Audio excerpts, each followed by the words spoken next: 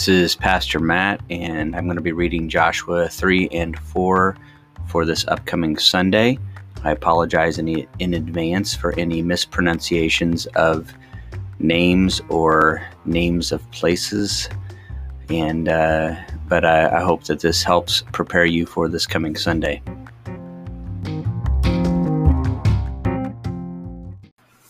Joshua chapter 3.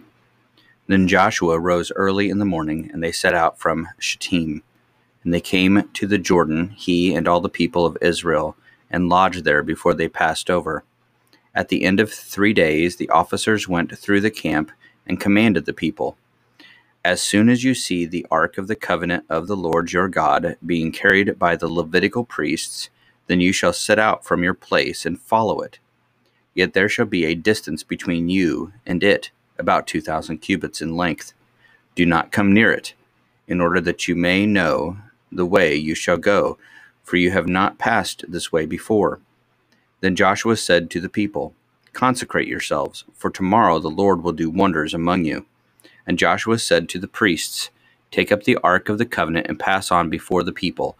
So they took up the ark of the covenant and went before the people. The Lord said to Joshua, "Today I will begin to exalt you in the sight of all Israel, that they may know that, as I was with Moses, so I will be with you.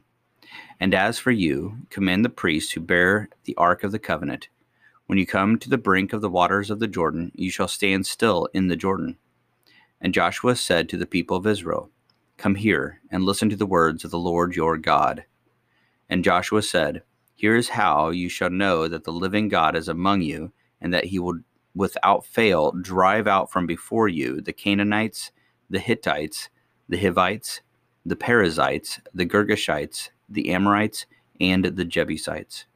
Behold, the ark of the covenant of the Lord of all the earth is passing over before you into the Jordan. Now therefore take 12 men from the tribes of Israel, from each tribe a man. And when the soles of the feet of the priests bearing the ark of the Lord of all the earth, shall rest in the waters of the waters of the Jordan shall be cut off from flowing, and the waters coming down from above shall stand in one heap."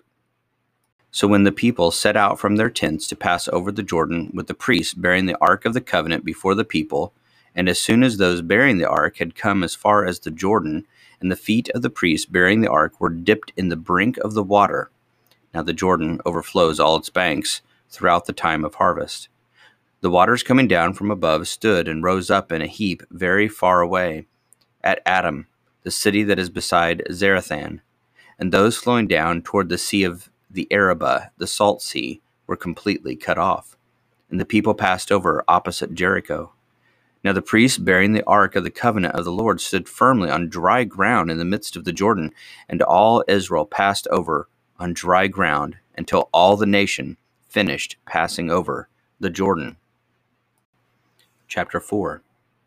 When all the nation had finished passing over the Jordan, the Lord said to Joshua, "Take 12 men from the people, from each tribe a man, and command them, saying, Take 12 stones from here out of the midst of the Jordan, from the very place where the priest's feet stood firmly, and bring them over with you, and lay them down in the place where you lodge tonight." Then Joshua called the 12 men from the people of Israel, whom he had appointed, a man from each tribe.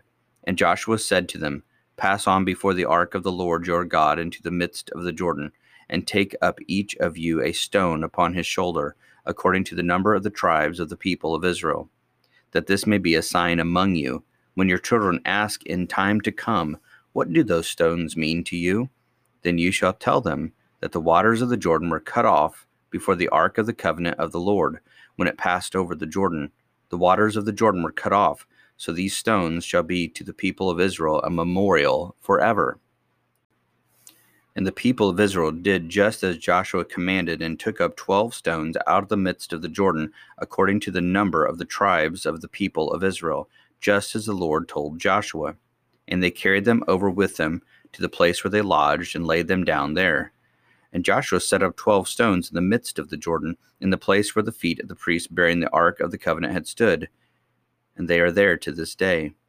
For the priests bearing the ark stood in the midst of the Jordan until everything was finished that the Lord commanded Joshua to tell the people, according to all that Moses had commanded Joshua.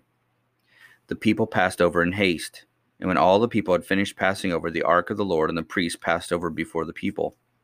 The sons of Reuben and the sons of Gad and the half-tribe of Manasseh passed over armed before the people of Israel, as Moses had told them. About 40,000, ready for war, passed over before the Lord for battle to the plains of Jericho. On that day the Lord exalted Joshua in the sight of all Israel, and they stood in awe of him, just as they had stood in awe of Moses all the days of his life. And the Lord said to Joshua, "Command the priests bearing the ark of the testimony to come up out of the Jordan." So Joshua commanded the priests, "Come up out of the Jordan." And when the priests bearing the ark of the covenant of the Lord came up from the midst of the Jordan, and the soles of the priests' feet were lifted up on dry ground, the waters of the Jordan returned to their place and overflowed all its banks, as before. The people came up out of the Jordan on the 10th day of the first month, and they encamped at Gilgal on the east border of Jericho. And those 12 stones which they took out of the Jordan, Joshua set up at Gilgal. And he said to the people of Israel, "When your children ask their fathers in times to come, 'What do these stones mean?' then you shall let your children know, Israel passed over this Jordan on dry ground.